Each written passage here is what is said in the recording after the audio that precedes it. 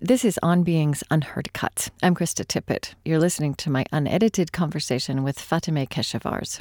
She's professor of Persian and comparative literature at Washington University in St. Louis. I spoke with her on January 17th, 2007, from the studios of APM in St. Paul, Minnesota. She was in the studios of KWMU in St. Louis. This interview is included in our show, The Ecstatic Faith of Rumi. Download the MP3 of the produced show at onbeing.org. Hello? Hello? Hi, it's Krista Tippett.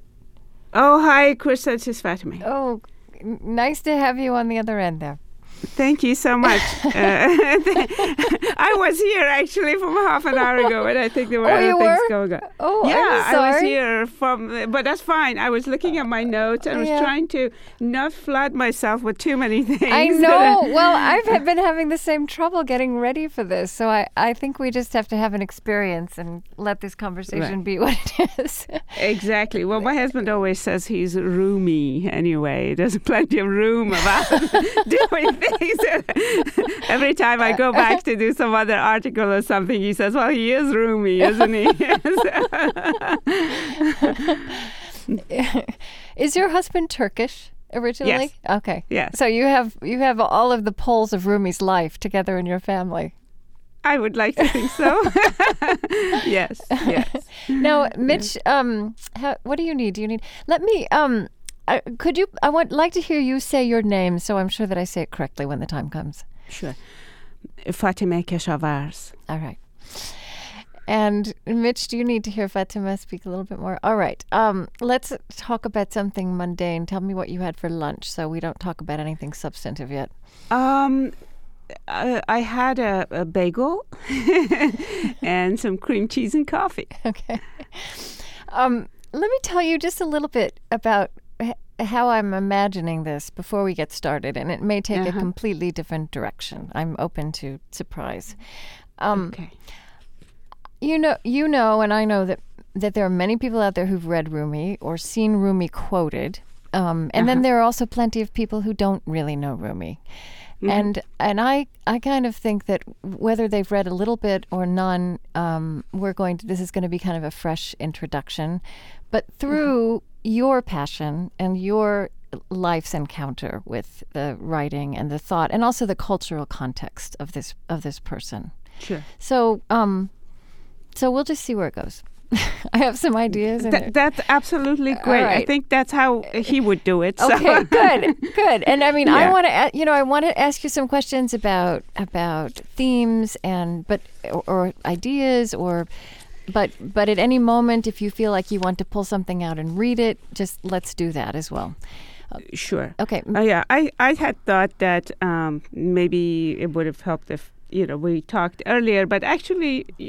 There's something about doing this spontaneously. I really prefer. And also, it's a little bit riskier, but I think whatever happens between us will be happening in the moment, and the listener is there as well. And if we have a conversation beforehand, that's not all available to everyone else. So they'll be part of this experience. It's not scripted. So that's not great. At all. That's great. Mitch, on that note, I should inform you that I have just translated the ghazal last week because my friend Piraye, one of the composers in the music group, has put a beautiful song on that ghazal. Oh. So we would be able to afterwards send you the performed piece. That would be wonderful. And so maybe at some point in the show, I'll read that ghazal, which is absolutely beautiful. Okay. And then I thought, I don't know, I've done this on the local radio, and it seemed to work fine. But you should tell me how it works in the program for you. I would do a few lines of Persian, and then I would read the English for those, and then switch so that the audience is not caught for too long with words they don't understand, but at the same time that they get the music of it, which I think is very important. No, that's wonderful. And I've had many different people on the show. I think Omid Safi has read some Rumi in Persian also previously, and it's really important. And I'm going to listen for a moment in my headphones. My engineer is saying something to me, or were you? No? Okay. Okay. Mm-hmm. Is that better? Oh, okay. He's saying that when you pull out something to read, stop talking for a moment and let that paper sound go away. Now, we're not live. We will edit this down later, and we'll be able to, edit those pieces out. Yeah, and pull the readings out. So the great luxury of this is we get to have a real conversation. And, if you read something, you want to read it again, or if we want to go back to something, we can do that as well. So maybe we should start. Oh, something else Yes. is that I brought a piece of music by Leon, and it's just there's a track on there which is just a combination of tar, the Persian instrument, the tar, the flute, and marimba. Okay. And 3 of the members of the group play that. If you like, I can either play that, I don't know, we could probably play it in the background, or I could, we could send you the CD, whichever. Right. We'll probably want to get a copy of that. Even if you played it right now, we would probably need to get it for the program. So, and we might even talk about this after the interview, or you and Colleen could exchange, because we will love to hear or see anything that you want to send us, and think about putting that in the show. Okay. Thank you. All right. All right. But if you feel like playing something because you need to talk about it, we can do that as well. And also because I don't know, Mary should tell me at this end if that's something that's comfortable for them to do. For me, hearing the music is very inspirational, so it just kind of it helps with the with the reading. Well, but and I think that's important. If it's important for you, it's great with me. Mary, can we do that if I give you a CD? Thank you. Okay. So I'm going to give that CD to Mary. Okay. Well, Mitch, I know what you're saying. All right. Well, let's worry about that when we get to it. Yeah. Okay. I wanted to ask you, first of all, just briefly, this... excuse me. It's track number 6. Okay.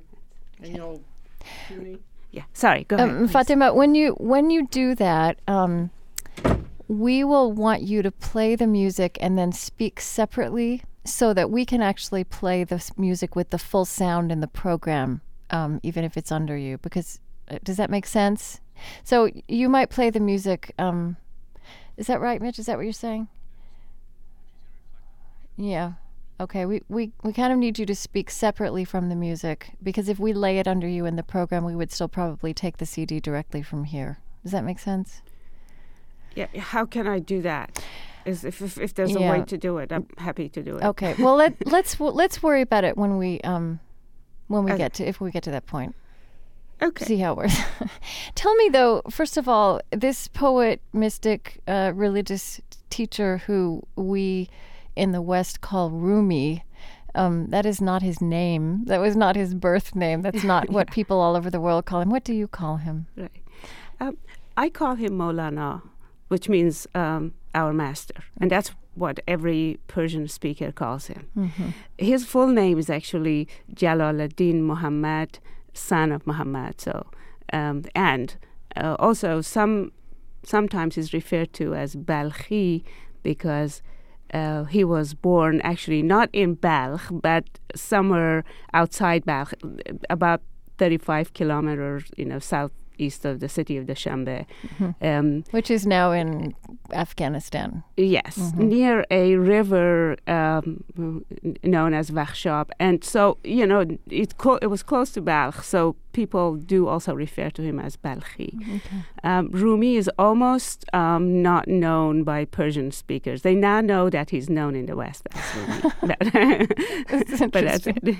Yes. Yeah. Okay. And I will be able to tell a little bit. I will tell a little bit of his story and his history in setting up the program.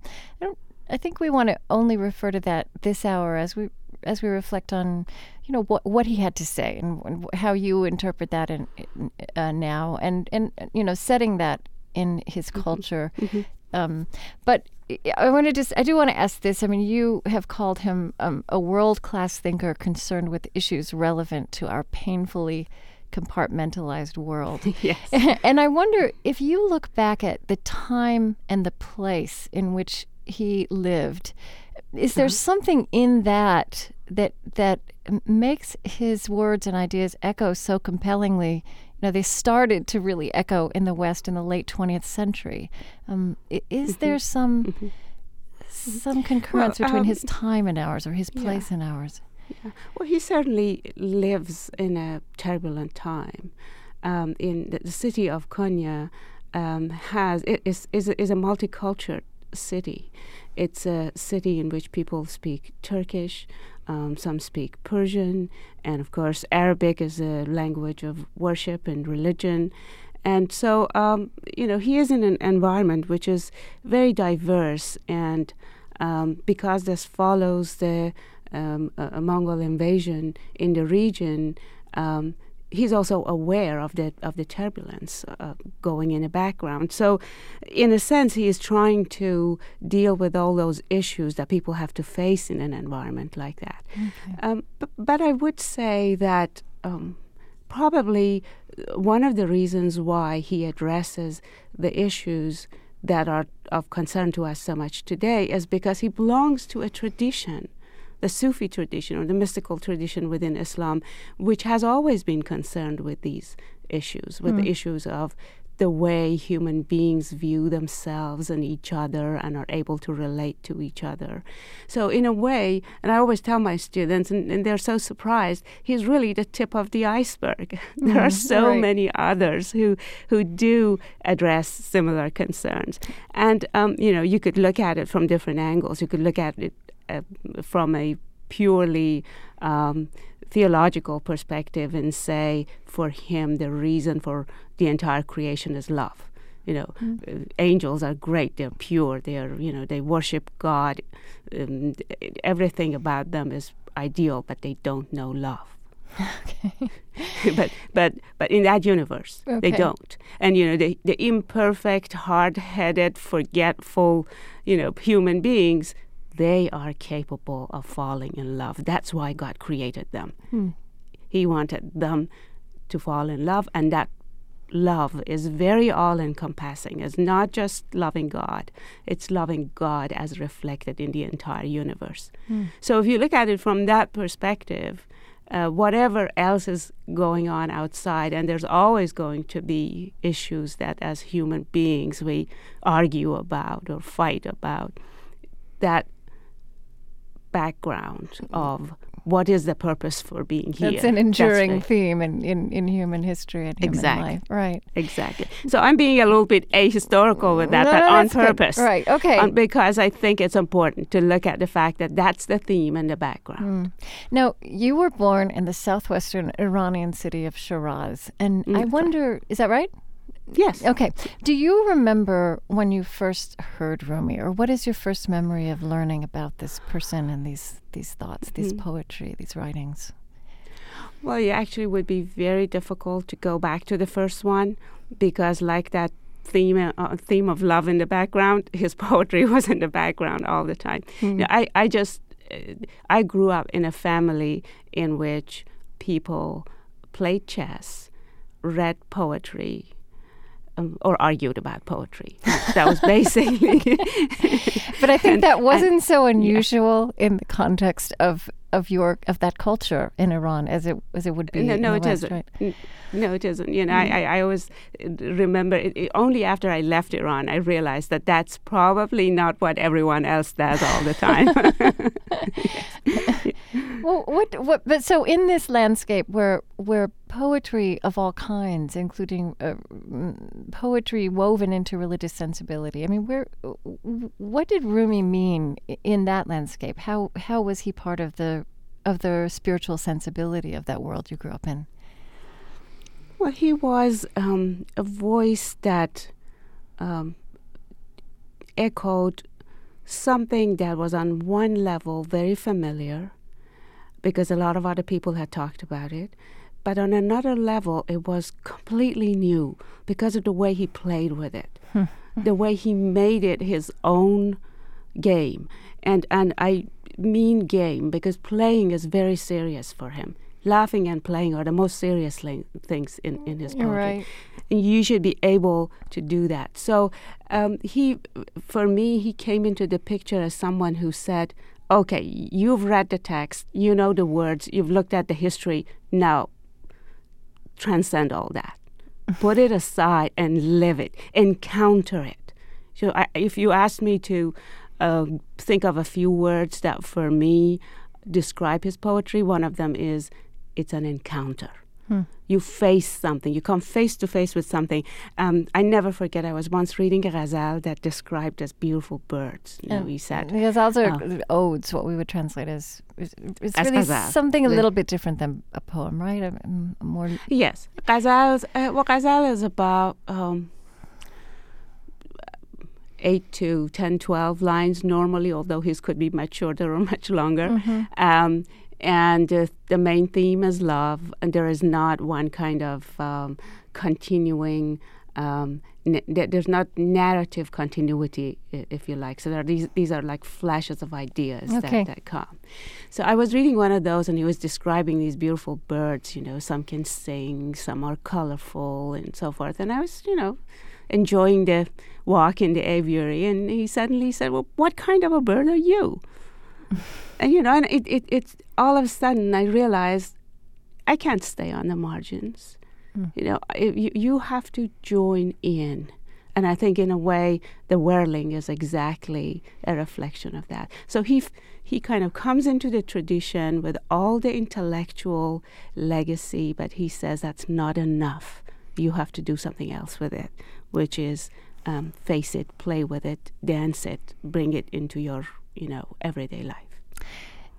You know, something that strikes me is that there are a lot of themes in his writing and his poetry that you might call ascetic. You know, he's very aware of the limits of the body and of the physical, and of the importance of the spiritual in that equation.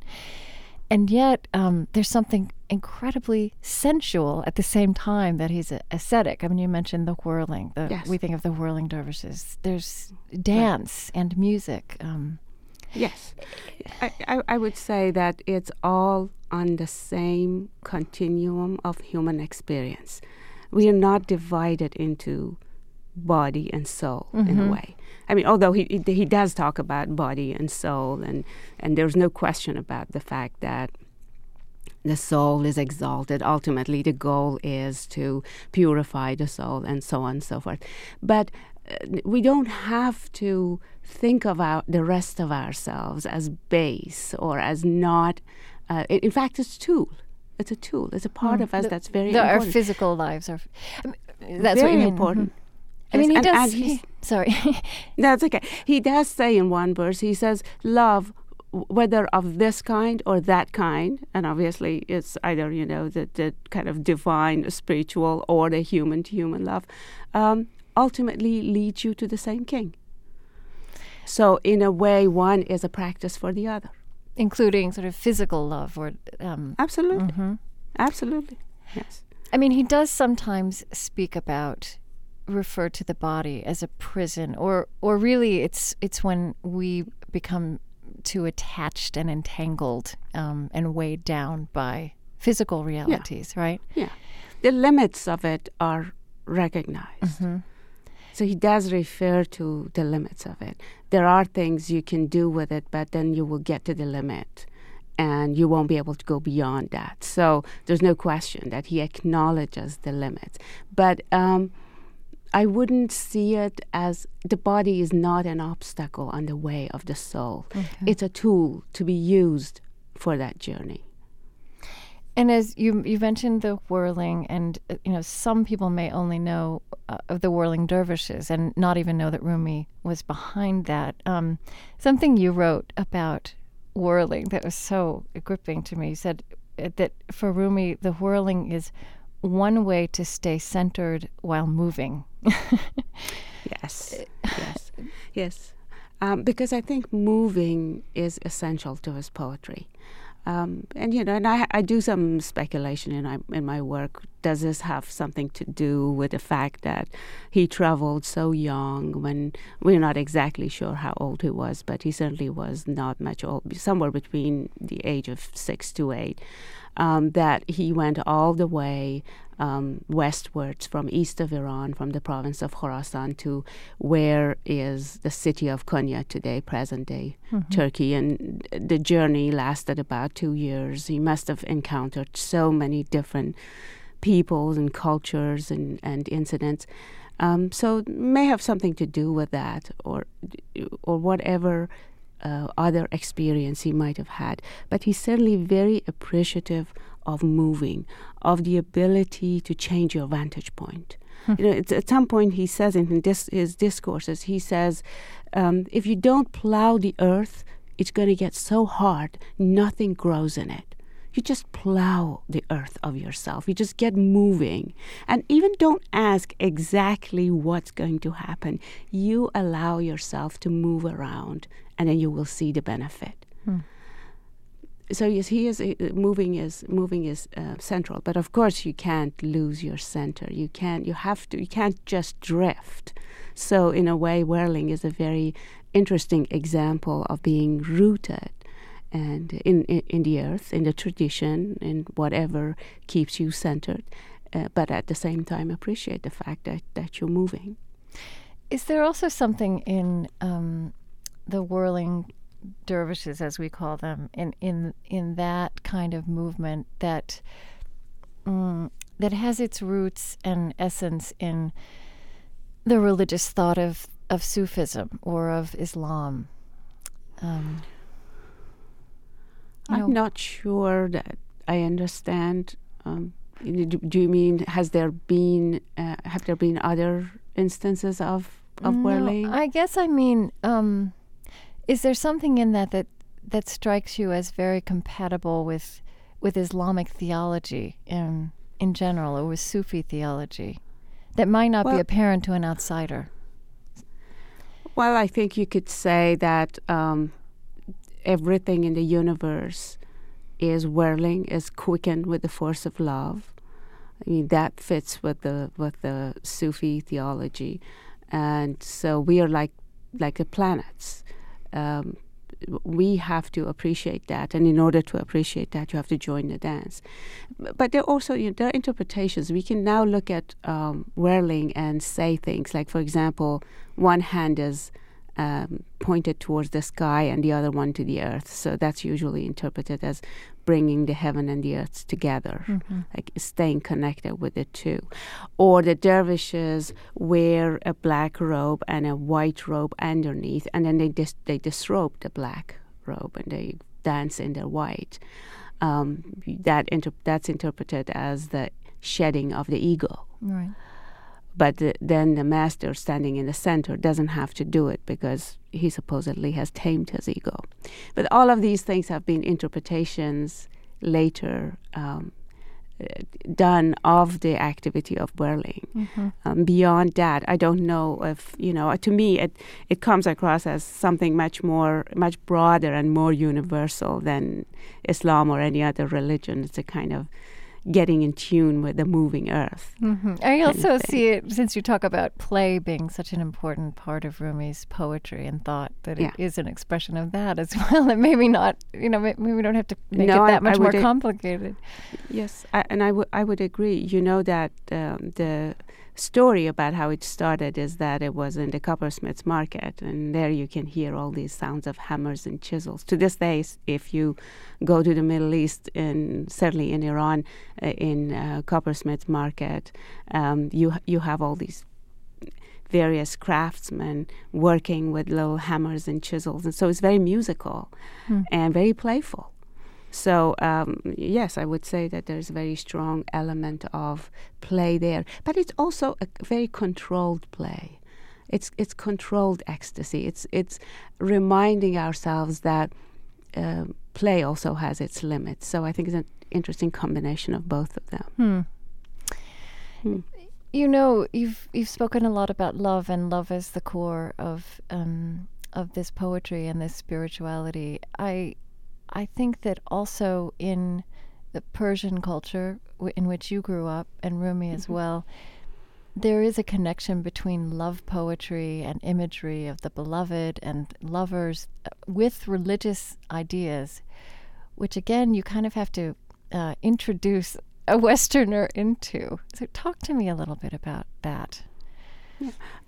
The imagery is very often almost identical with profane, mundane love poetry. And by this, I don't mean to give any negative connotation to it, but love that is purely sensual and, emotional and human love.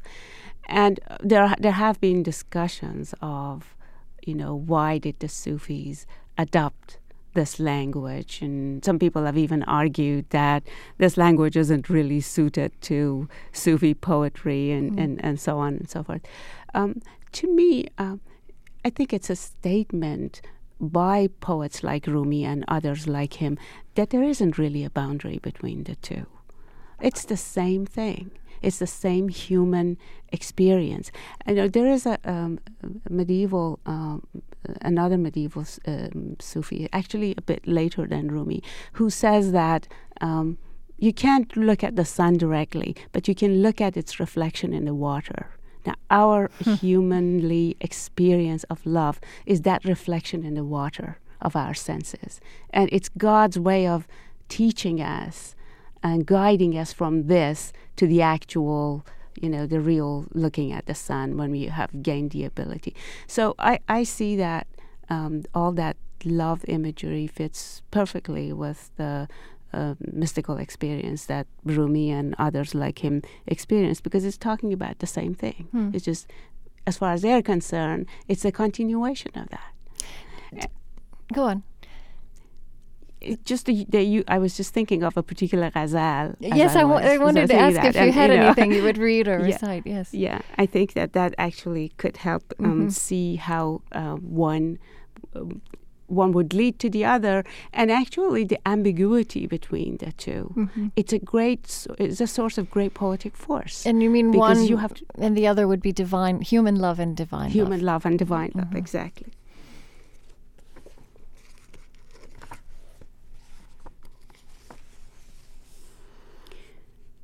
Okay, I don't know if I should explain the word houris, the heavenly beauties. Okay.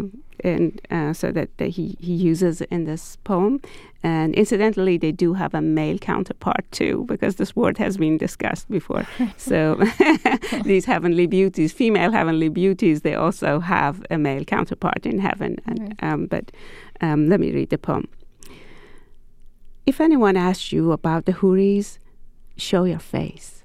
Say like this. If anyone asks you about the moon, climb up the roof. Say like this. If anyone seeks a fairy, let them see your countenance. If anyone talks about the aroma of musk, untie your hair. Say like this. If anyone asks, how do the clouds uncover the moon? Untie the front of your robe, knot by knot. Say like this. If anyone asks, how did Jesus raise the dead? Kiss me on the lips. Say like this. If anyone asks, what are those killed by love like? Direct them to me. Say like this. If anyone kindly asks you how tall I am, show him your arch eyebrows. Say like this. So the whole ghazal is a description. The whole ghazal is a description of the beauty of the physical beauty of the beloved, but at the same time, it leads us at the end of it's a fairly long poem at the end, to blind with envy the one who says, how can a human being reach God? Give each of us a candle of purity. Say like this. So in the end, human beings can get to that candle of purity and reach God, and all human beings. can do that. It is also an act of pointing at what is now, right? What is physical and human, as you say, as the only way we have of imagining. Exactly. There's a famous Sufi tale that this young disciple who approached the master to enter the order day after day, and finally the master said, "Have you ever fallen in love with a woman?" He said, "Well, not yet. I'm only 18. He said, "Well, go try that first." And it may be a made-up story. Yeah. A lot of these stories, you can't really historically prove that they happened. But the very fact that they circulated and they were cherished as wisdom, something we need to listen to, shows that the tradition was very much aware of the fact that we as human beings have to use our human earthly abilities to understand ourselves and to make progress. Whatever we need to do, we have to do it with our human ability, and our senses, our physical being is a very important part of that. Mm-hmm. I want to also ask you about this theme that I think is in Rumi. I mean, it's such a vast body of work, but there's the poem of the reed, right? Yes. Is that the first poem? It's the opening to his compendium of speculative mysticism, as it's known, the Masnavi, the rhyming couplets. So that's purposely written to clarify issues related to Sufism, what is in the journey, the spiritual journey, how do we get there? And that's the opening of that, yes. And I'm not sure I understand this, so I may be getting this wrong, but there's a theme that is part of that runs all the way through about separation and longing as part of, well, not just the spiritual life, but being human. And also a kind of sense that the separation and the longing themselves are a kind of arrival, or that it is through separation and longing and only through that we can arrive at what we're longing for. But you can you say it better than I just said it. I'd like to understand this. I agree with you. Okay. I actually agree with you. On one level, you have to get on the road. You have to get started. Just like the earth, that, have to plow the earth, you have to get moving. On another level, time and again, he reminds us that the destination is the journey itself. So there isn't a point where you say, okay, I'm here, I've reached, I'm done, I'm perfect, I don't need to do anything anymore. It's a continuous process of, in another way, whirling. That's exactly it. Whirling is a journey that you don't stop at one point and end in another. You just keep whirling. In the incompleteness of that, the need to move forward is inherent in that incompleteness. In the process of going forward, that you make yourself better and better, and you, in a way, never reach. So the separation, I agree with you. The separation is the powerful force that keeps you going. If you ever felt that I have arrived, I've reached, this is it, then you wouldn't go any further, and the journey is in fact infinite. So some level of separation is always there, something that pulls you constantly. And I think it is counterintuitive in our culture, not that we necessarily think this through very often, but we think of desires and longings as something that we need to find something to meet, right? Yes. Yes. And we want it when we want to meet it really fast. Yes, because somehow the feeling of longing and separation from whatever it is, especially if we don't know what it is we want, that is unsatisfying, and there's something wrong with that. Yes. And yet what Rumi is saying is that, the longing itself is redemptive. Yes. And is progress, kind of. Yes, and the longing itself, and also not to understand exactly what that longing is in itself is very productive. And I think there's something else in our current science-oriented culture, and I don't want to put down science by any means. I think that's a different debate, and absolutely there is value in searching for answers. But I think one idea or major concept that his tradition, the Sufi tradition, and Rumi in particular, have to contribute to our current culture is valuing perplexity. The fact that not knowing is a source of learning, a source, something that propels us forward into finding out. And of course, the more you go forward, the more you know how perplexed you are. So it becomes a perpetual, again, a whirling process. But I agree with you. Longing, perplexity, these are all very valuable things that as human beings we should not give up. We should not, we want to unravel things and get answers and be done. But as far as he's concerned, it's a continual process. We can't be done. And you that's know, good. There's this passage of one of his poems that I mean, as you and I said at the beginning, there's so much to look through, but this was in Coleman Barks' collection, The Essential Rumi, and this jumped out at me because I also have a feeling that Rumi is saying we also, though, at the same time need to be intentional about what we choose to be perplexed by. Does that make sense? I mean, there's this poem, "Stay bewildered in God and only that. Those of you who are scattered, simplify your worrying lives. There is one righteousness. Water the fruit trees and don't water the thorns. Be generous to what nurtures the spirit and God's luminous reason light. Don't honor what causes dysentery and knotted up tumors. Don't feed both sides of yourself equally. The spirit and the body carry different loads and require different attentions." Yes. I think this takes us back to what we were talking about whirling, about ecstasy and control. See, there is, yes, perplexity is important. Yes, moving forward, being hard-headed, not being afraid, all of those things are important. But at the same time, it has to be guided. Hence, having a guide on the road. And also that in the whirling process, if you actually watch the dervishes do that, on one level, it's fairly organized, ritualized, and controlled. So, yes, I agree that the energy can't go in all directions completely uncontrolled, and you have to choose, because we have one life. You have to spend it wisely. So, absolutely, he would say, choose, be selective, recognize your own value. At another point you said, he says, you are an astrolabe to God, Don't use yourself for things that are not worthwhile.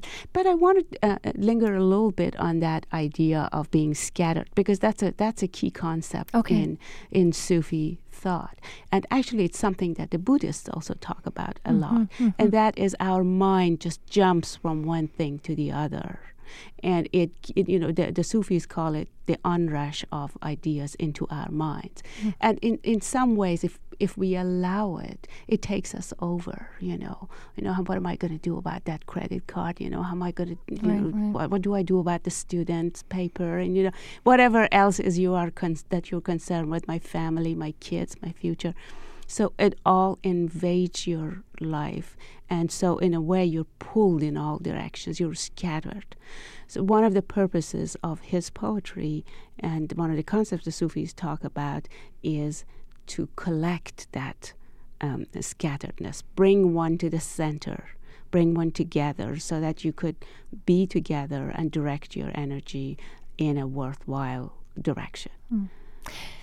Do you have a poem on that subject, or another that, again, that is important to you or a ghazal that is important to you in kind of essential themes, central themes of Rumi? And I'd love for you to read a little bit in Persian as well. Oh, really? Sure, okay. I'd love to do that. Because I love the sound of the way he plays with the music of the language. Actually, if I may, I would like to read a ghazal which I have translated very recently as last week. Okay. and one of the reasons why I translated this particular ghazal is it's called The Promise. And it's about steadfastness, about staying centered and keeping your eye on the goal, but at the same time very much being in love and allowing the ecstasy of love take over. But one of the more mundane reasons why I translated it is because my musician friend Piraye Purafar is putting a song on this. My musician friends in the Leon Ensemble. We work together on many of these poems. And so she's done a beautiful tune on this particular ghazal, and we're hoping to perform that. So I thought to do a special translation myself. Okay. So I'd like to read that for you.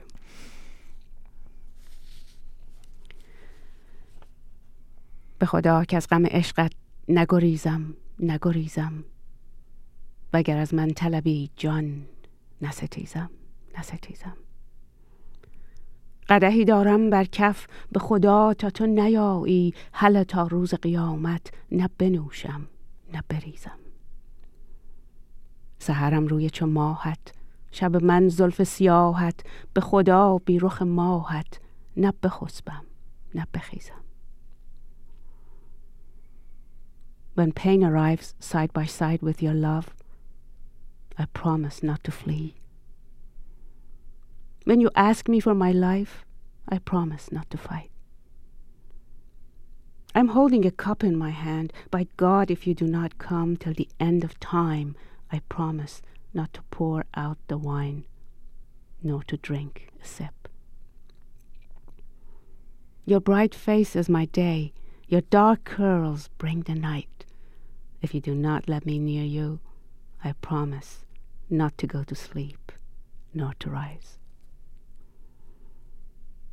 ز جلال تو جلیلم ز دلال تو دلیلم که من از نسل خلیلم که در این آتش تیزم بدهان آب ز کوزه که نه عشقیست دو روزه چون نماز است و چه روزه غم تو واجب و ملزم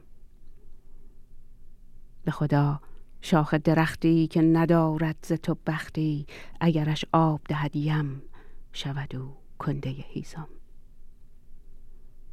Your magnificence has made me a wonder. Your charm has taught me the way of love. I'm the progeny of Abraham. I'll find my way through fire. Please, let me drink water from the jug. This love is not a short-lived fancy. It is a daily prayer, the year after year fast. I live it like an act of worship till the end of my life.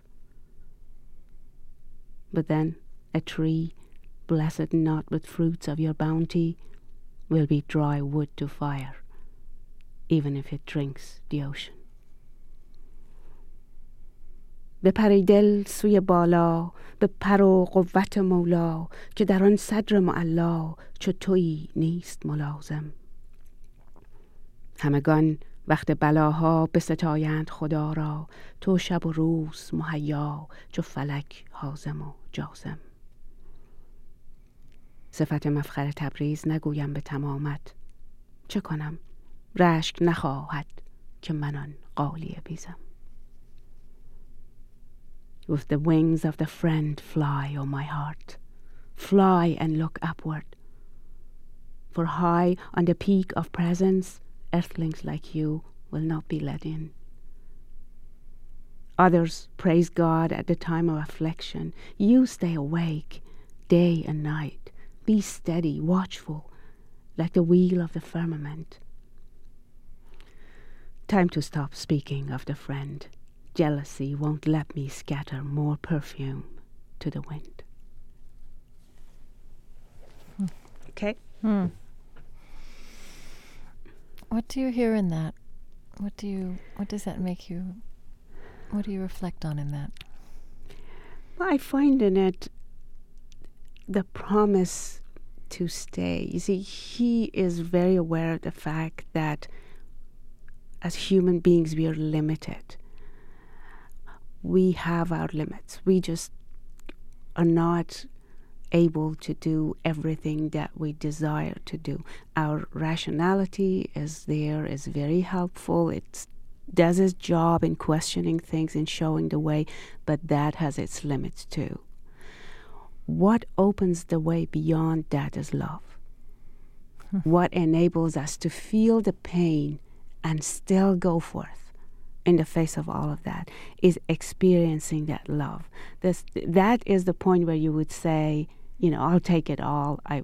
And if you look at our lives, people who produce great works of art, who are creative, who do something that goes beyond their day-to-day activities, have that kind of steadfastness, that kind of devotion that lets them go through. So he says, what I see in that poem is that I promise to have that, but that comes from you. It's your magnificence, your love that gives me that energy, that power to stay, and I promise to hold on to it.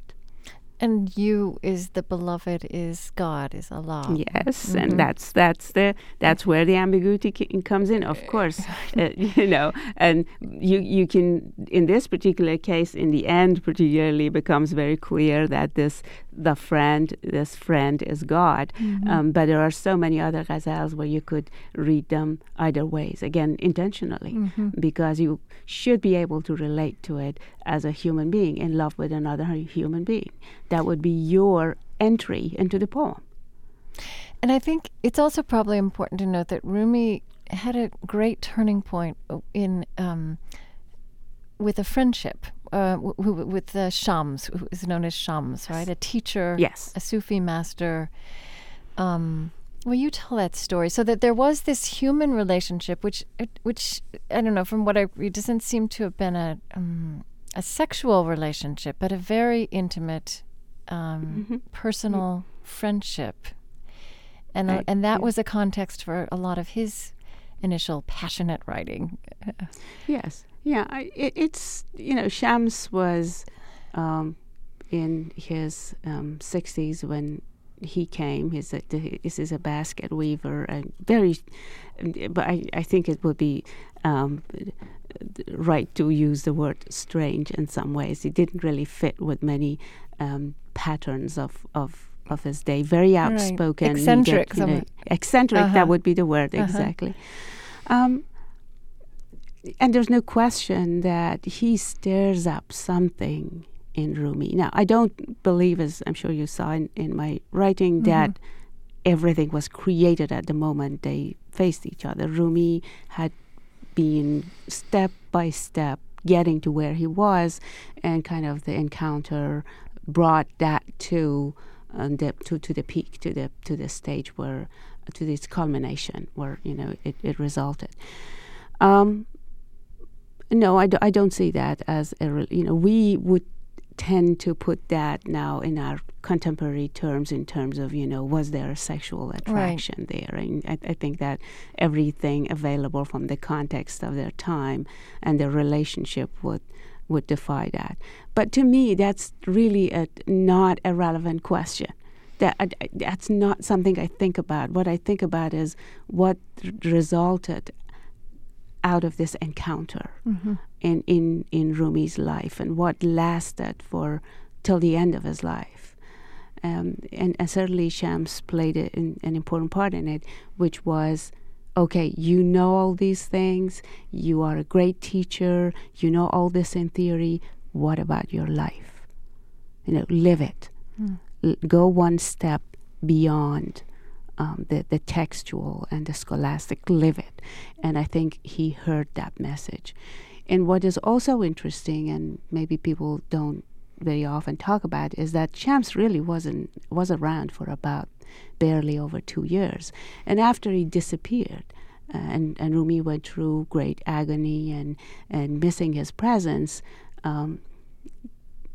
he acquired a kind of calmness that included Shams and Shams's presence, and overcame that restlessness and had it all in him. So in a way, he went through the turbulence of looking at his life, and then the pain of separation, and then taking another look at everything and starting to be who he was for the rest of his life, which was the author of the Masnavi and the majority of the ghazals, poems that we have in hand today. And again, he took that experience of separation from his beloved friend as a way to think about our separation from his separation from God, or from the ultimate source of life. And where this takes me is, I think it is actually helpful that the love relationship that out of which Rumi drew so much, so many of his analogies,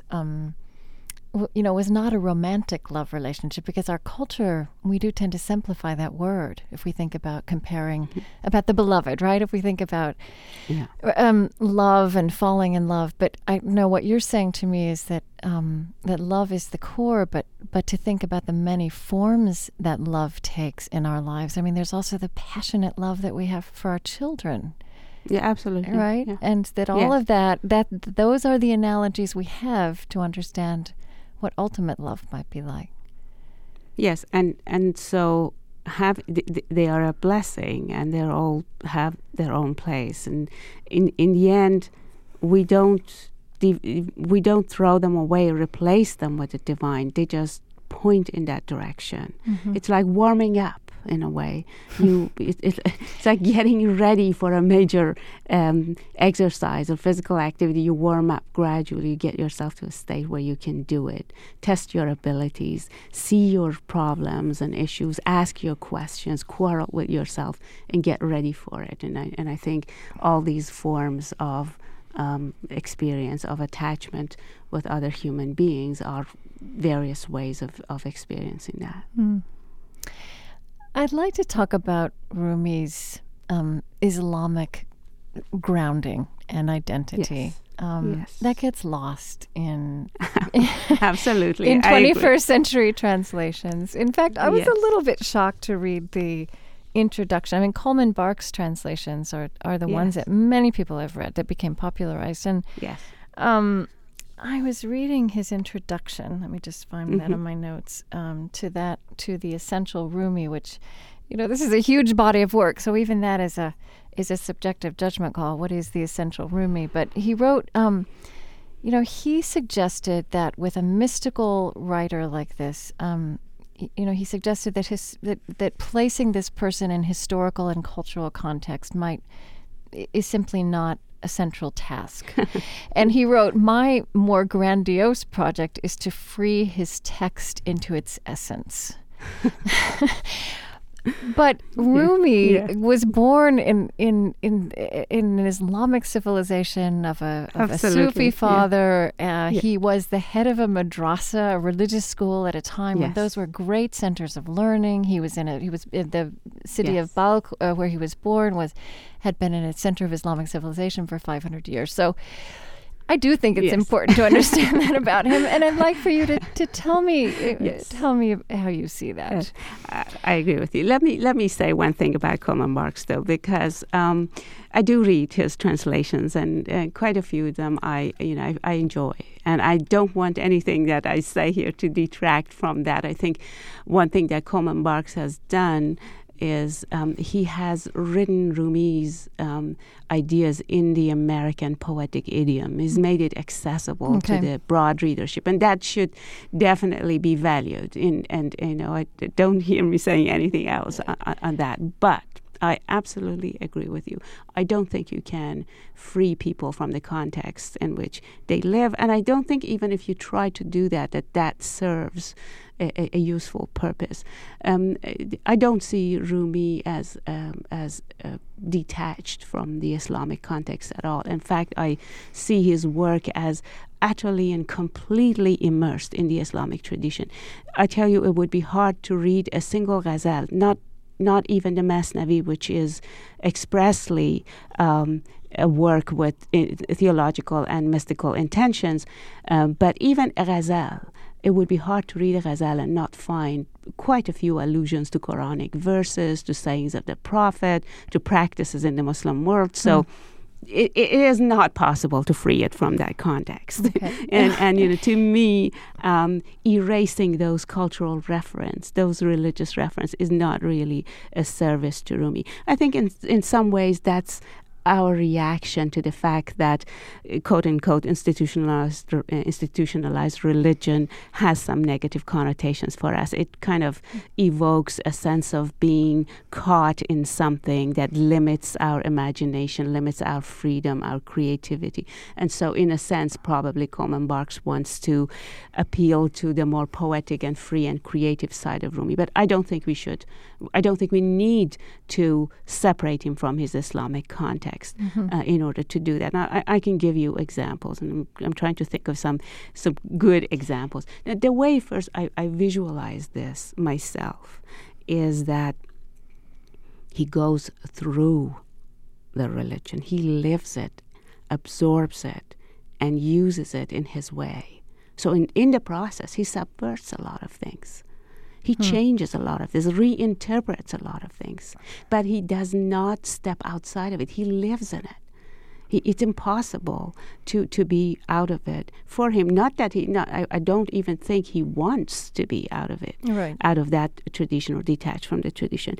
But he uses some beautiful strategies of subversion. Let me give you an example. Good. You know that in his discourses, I try not to use the word sermons because sermon brings such a specific connotation that's probably not there. But the discourses are when Rumi is sitting in a local mosque, in a local gathering, talking to people. It's very interactive. It's very informal. And he kind of steps down the pulpit in a way and reaches out to the people. And it's very poetic, even though it's in prose. And he didn't write it down. His students and pupils and people around him took it down. In one of these occasions, he quotes a Quranic verse that, if I might quote the Arabic, is "Inna nahnu nazzalna az-zikra wa nahnu lahu lahafidun." But according to this verse, God says in the Quran, according to the Muslim belief, that we, this is the royal we, God, we sent down the dhikr, and we will be its protector. Now, the word dhikr in Arabic means remembrance. And traditionally, the commentators have defined the word dhikr as the Quran itself. And they have good reason to do so, because elsewhere in the Quran refers to itself as dhikr and remembrance. In part because humanity is described as forgetful. So the Quran is a way of remembering. Now, he says that the commentators have said that this verse refers to the Quran itself. That God says, we have given you the Quran, and I am the protector of it. And he said, that's fine. Inni kust, that's fine. Amma innis hast, but there is this interpretation too. And with this very small step, he sends a great message. We can go beyond the traditional interpretation. Then he says, and what is his interpretation? That God says, Ma darto shoghi va talabi nahadim. We have put in you a desire and a quest. And we, God, God, am the protector of that desire. Well, that's a very different interpretation.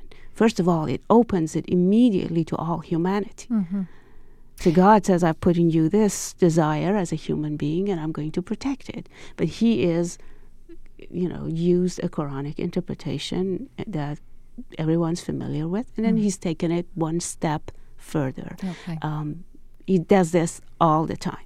So in that sense, you can say he's not your run-of-the-mill, standard person who will not question these theological perspectives. But to say that you could take him out of, tear him out of that context, I don't think that would be doing his work justice.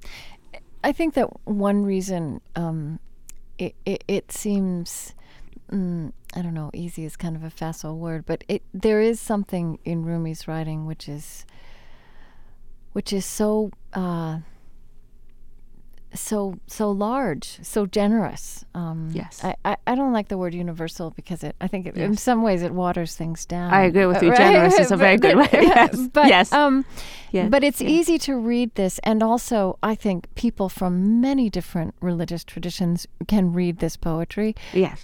or his discourses, or people who are not people of faith can read it and feel themselves addressed and feel their spiritual lives addressed. And I think sometimes, sometimes people feel that if they take away or overlook the Islamic flavor of it, maybe that makes him more accessible, more theirs. And so that, I don't know if you were, that's where you were getting with the point, but that's a side of it. I think that's what happens then. Somehow that Islamic aspect of him falls away. But as I was reading about him, reading you and others and looking at him, and what I started to see, and tell me if this is right, is that, as I said, I think universality is kind of a wishy-washy word sometimes, but what I saw instead is that what Rumi is driving at is not universality, but humanity. I mean, which has the same effect, because that is something we all have in common. Yeah. Well, I think there is. I think generosity and openness is a very good way of putting it. I do see what you mean with the difficulty with the universality issue. The other point about that is that, you can never transcend the specific and the particular and the small point, and completely go to the broad context. If you're not rooted in the specific and in the small, in the local, you can never see the broader vision. I don't know if I'm clear, articulating this well. No, but, if for example, how can I put this? If you have to love a tradition and to be completely immersed in it before you can subvert it and transcend it. Before you can subvert it from the inside. Exactly. And you have to love it for you to think that I want this to be better. I want to open it up. I want to make it better and then go forward with it. And just as, you can't break laws in an acceptable way unless you know them really well and practice them with a tradition. That's the only time. And that's what I think he does. He's so well rooted in the Islamic tradition, so completely aware of the nuances that he says, hey guys, we can open it up here. Look at this. This is what you always thought, but now look one step beyond. And he can do that precisely because he's rooted in the tradition. And I think it's true also that around the same time that Rumi was entering popular imaginations by way of poetry, there were images of Islam suddenly in the news, right, in this post 9/11 world, which were so very different from that. I mean, and you've written that Rumi is a true child of an adventurous and cosmopolitan Islam. And, those are not two words that you would associate with Islam. This negative headline Islam that we've had these past years. I'm actually really glad you bring this up, because I think one thing that Rumi and others like him, and mind you, there are quite a few contemporary Rumis living in various parts of the Muslim world. If, we academics really get to the job of translating their works and making them known more to the non-speakers of their languages. But going back to Rumi himself, I think that's one thing that's desperately needed at this point, to show the adventurousness, the surprise, the play, the aspects of his work that now are not normally associated with that part of the world. You kind of think that, people it's all religion, and it's religion followed in a fairly institutionalized and stylized and, planned form. Not at all. I mean, he's playing with it all the time. So I think it would be a very, another contribution he could do for us right now, exactly in this post 9/11 environment, is to bring out that side of the Muslim culture, that contribution to the world. I think it's true that in Turkey, I mean, I know that Ataturk outlawed the dervishes. Is that right? In modern Turkey. And they're not any public expressions of kind of ritualistic performance of religion became the thing that kind of signified backwardness, and so yes, that also was included. So in that's an irony. But I wonder about Iran. Where or do people still? Is Rumi still as much alive in Iran now as when you were growing up? How does that look? Well, I tell you, I can't keep up with the books that are published in Iran about him. And yes, absolutely.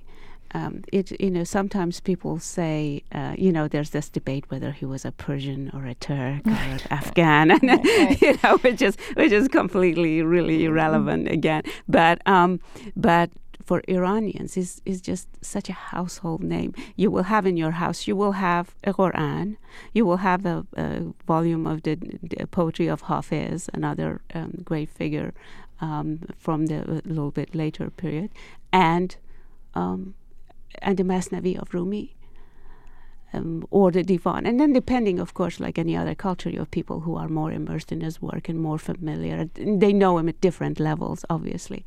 But I wouldn't say that the interest in him has changed or lessened at all.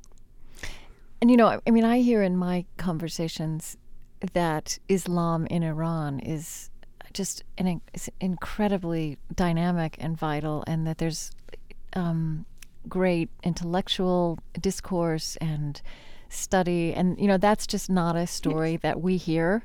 No, it's unfortunate. Right? I mean, we hear about Yes. politicians, and so I'm Right. just curious. This subversive, playful, cosmopolitan quality of are Well, those also part of of the discourse in Iran? Absolutely. I send out a listserv to my friends called Windows on Iran, precisely for that. Just once a week, I send out information about Iran that they don't get to see in the media. Like in the month of June, for example, there's a book fair in Iran. You know how many people visited this past book fair in June? In 1 week, 2 million people visited the book fair. It would be, I send this out and then I get these messages. Wow, this is happening in Iran. Or I send pictures. I just realized afterward that our visual vocabulary has been affected by this environment as much as our language, and actually our language too. And that brings us back to Rumi in some ways. Our visual vocabulary has been affected. If we think of Iran, we only have certain visions of unfortunate moments in recent history that get repeated. And our language. It's impossible to get away from the danger, nuclear, all of these ideas that unfortunately are associated. And Rumi is so aware of that. Language can take over our lives and make us not see things. He actually has a fabulous verse. He says, "Hin sokhan taze begu ta ke jahan taze shavad."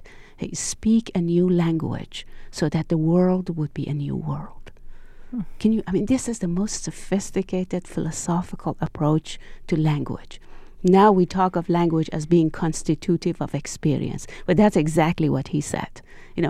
Get yourself a new language, and then you will be able to see a new world. And that's definitely what we need to do in relation to that part of the world, and certainly with Iran, to see the dynamism. And I would agree with you, absolutely. A tremendous amount is going on that we don't get to hear about. We're just not hearing about it, yeah. Mm.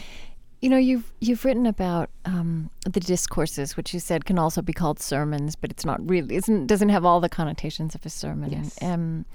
You've written an essay which you titled "Pregnant with God." Talk to me about that that title and what you mean by that. Yeah. Well, the issue of Rumi and women is something that comes up all the time. And, people ask, what did Sufis say about women? Were they opener to gender issues? And in some ways they were. At least, he had a number of women who were occasionally we know, whirled in a group that he was, or they were present, certainly among his disciples. But I would not venture to present him as a feminist. So that's make well, that very he's a person clear of that his times as well. Exactly. Yeah. I mean, he's living in a patriarchal world in which issues are very clearly laid out, and his is not that much different from the rest of the world. At the same time, with his own ability to see beyond issues, he has transcended gender issues in his cosmology of the human evolution. So, for example, he talks about, in the same discourses, he's talking about his pain of what he has that he wants to tell people. He compares himself to a breastfeeding mother whose breasts are so full with milk that they hurt. So obviously, envisioning himself as a breastfeeding mother is not any kind of, is not unacceptable to his kind of masculine sensibilities or male sensibilities. But on the issue of pregnancy with God, I think it's a fascinating trope that he introduces into his sermons, step by step. At some point, he says that we are all Mary. Right. Mary, pregnant Mary. with Jesus. Yes. And we have a Jesus of our own. So here's a step further. So we have a Jesus of our own. But, of course, we have to let the pregnancy take its full term. We have to take care of it. Remember, in the ghazal that you quoted, there is always need for personal discipline and awareness and work. It's not going to happen all by itself. But nevertheless, we are each a Mary and we have our Jesus. And if we can let the pregnancy take its full term, our Jesus will be born. In other words, we will have a God of our own. A God that has not given to us as a package, that has not been imposed on us, a God that we have given birth to. Isn't that beautiful? You have to piece your God together. You're responsible for your God. You can't just take it in a packaged form and say, okay, here is what God wants and I'll do it.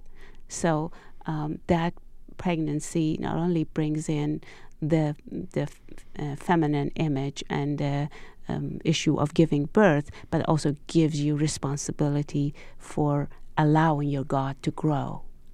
It's also, again, this intimate and potentially precarious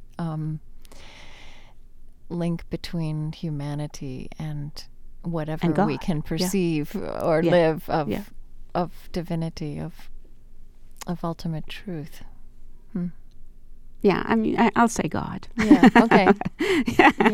Yes. Yeah, but I mean, I see what you mean. Yeah. And actually, the Sufis very often call it haq, which is the truth. So they do have all these different ways of referring to God, which will bring out different dimensions of this. I mean, even just referring back to where we were a minute ago about how we conduct ourselves in the world as people and as nations. It is this image of that we carry within ourselves this vast potential and also this yes, as you say, this smallness and godliness at the same time. At the same time. And that's exactly the thing, that you have to realize the smallness before you can see the greatness. There's two sides of that's where his poetic ability comes in, where you can live with an oxymoron, where you can bring paradox and live with it comfortably because it opens up your horizons. But absolutely, all humanity has it, and we have to only be able to look at it and see it in ourselves and see it in other people. But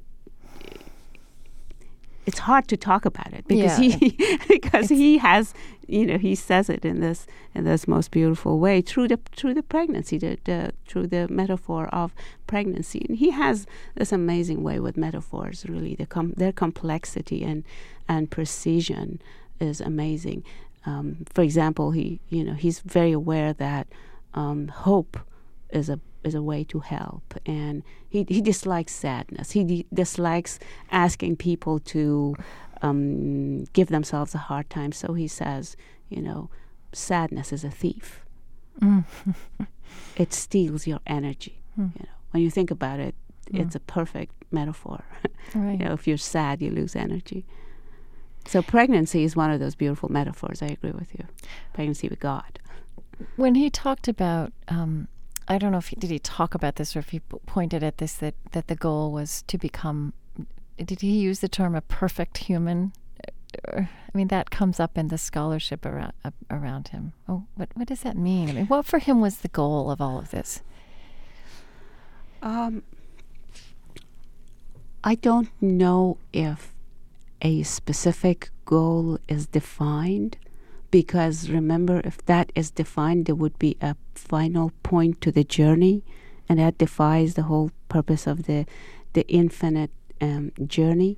But there is, it's, if you ask me, what is this? What is the goal? Where are we going? The goal is keeping going. It's not to be happy with anything, that always know that there's a stage beyond that you can still keep going, because the journey is in God and God is infinite. Okay. And so you just, you just keep going, and then have experience after experience that you are able to have according to your stage. I can't help but look at Rumi's life and be struck by how the poles of culture and place, in terms of where he moved and where he lived and settled, are all such important poles in our world today. There's Afghanistan. There's Turkey, which is somehow becoming symbolic of the struggle to define what is Western, right, and what is not. Yes. And there's Persia, there's Iran, which is so much. I think Iran seems, I've talked to him, we have an incomplete and yet very fraught picture of Iran right now. And yet I think it's clear that it's very critical. It's going to be a very critical place in the future, whatever happens. Do you ever think about that, about Rumi's legacy and where he came from and how that echoes in the world today? I consider myself tremendously lucky to be able to grow up with that language. But to tell you the truth, I think that all parts of the world have their own Rumis. I believe that we just need only to explore those traditions and look for them. So in a sense, I think he is just one other giant, one other figure who is very important right now. I agree with you. It's very important to read him, to look at the vision that he has for humanity, because it's so healing, it's so needed to correct some of our short-sightedness and some of the problems we have with not being able to see the larger picture. So in that sense, I agree with you.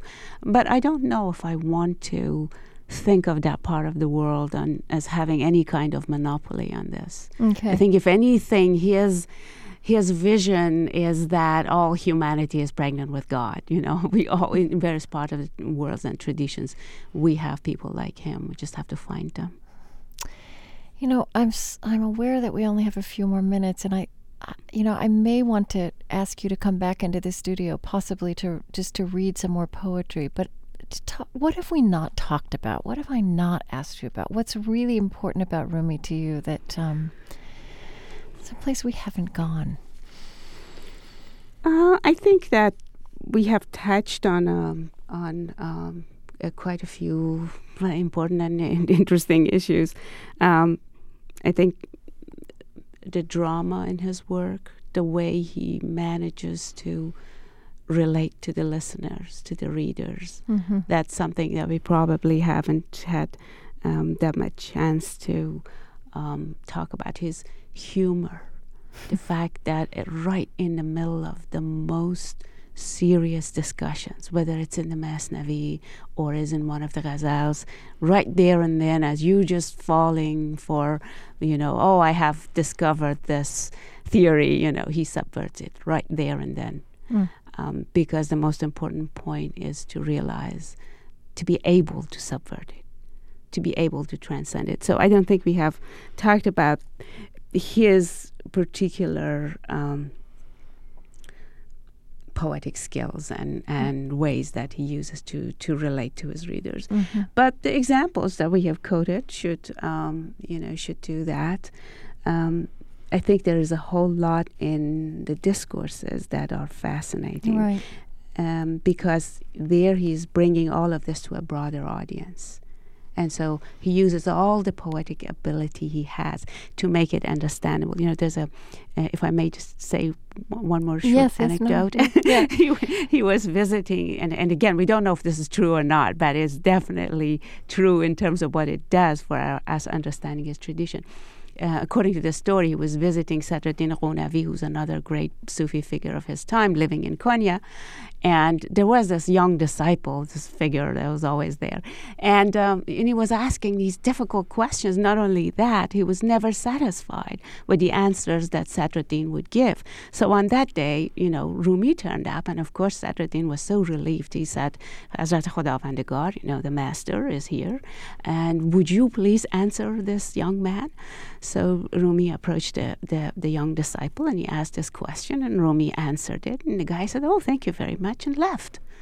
So Sadruddin was so perplexed. He looked at Rumi and said, according to the story, "How does the master make such complicated matters so simple?"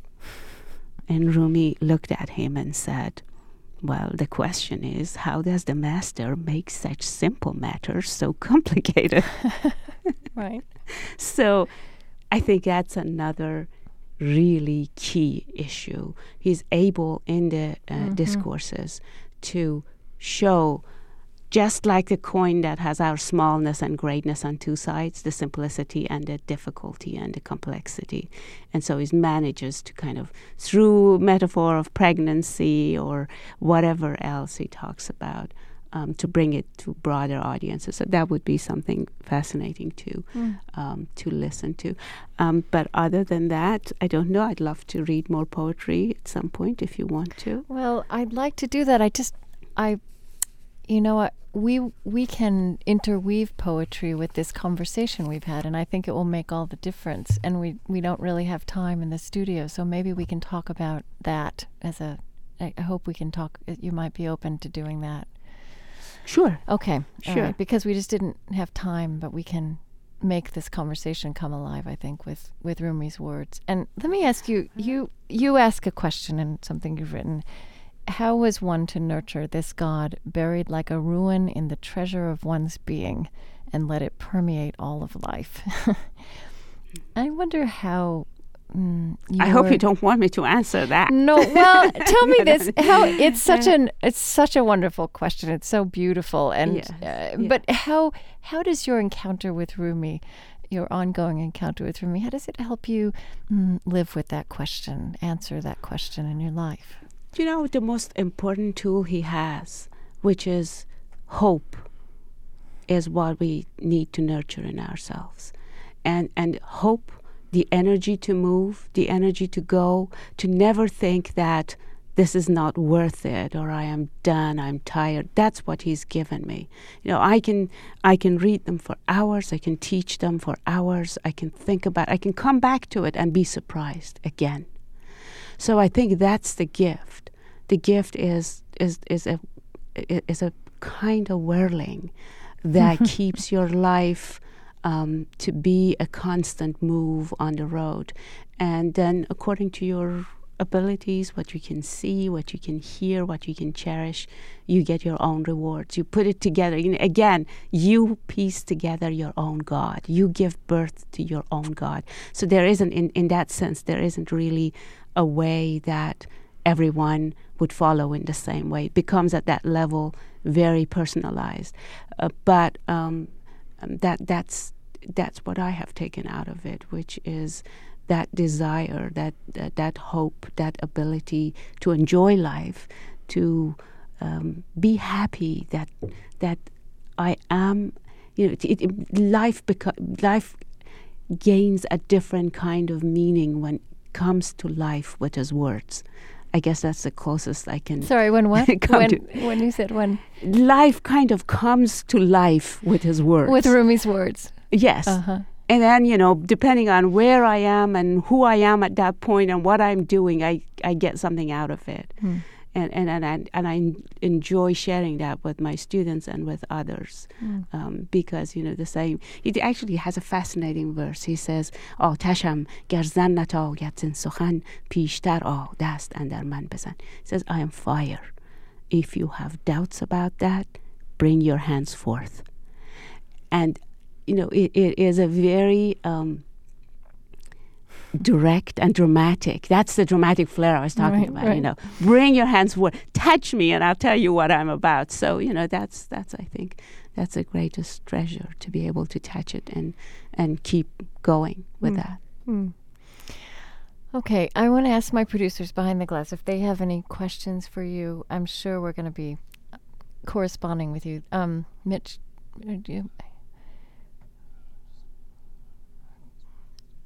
Oh, okay. Yeah, I know. A couple of my producers are going to the conference at Stanford in a couple of weeks that you will be performing at, right? When is that? End of last weekend in January.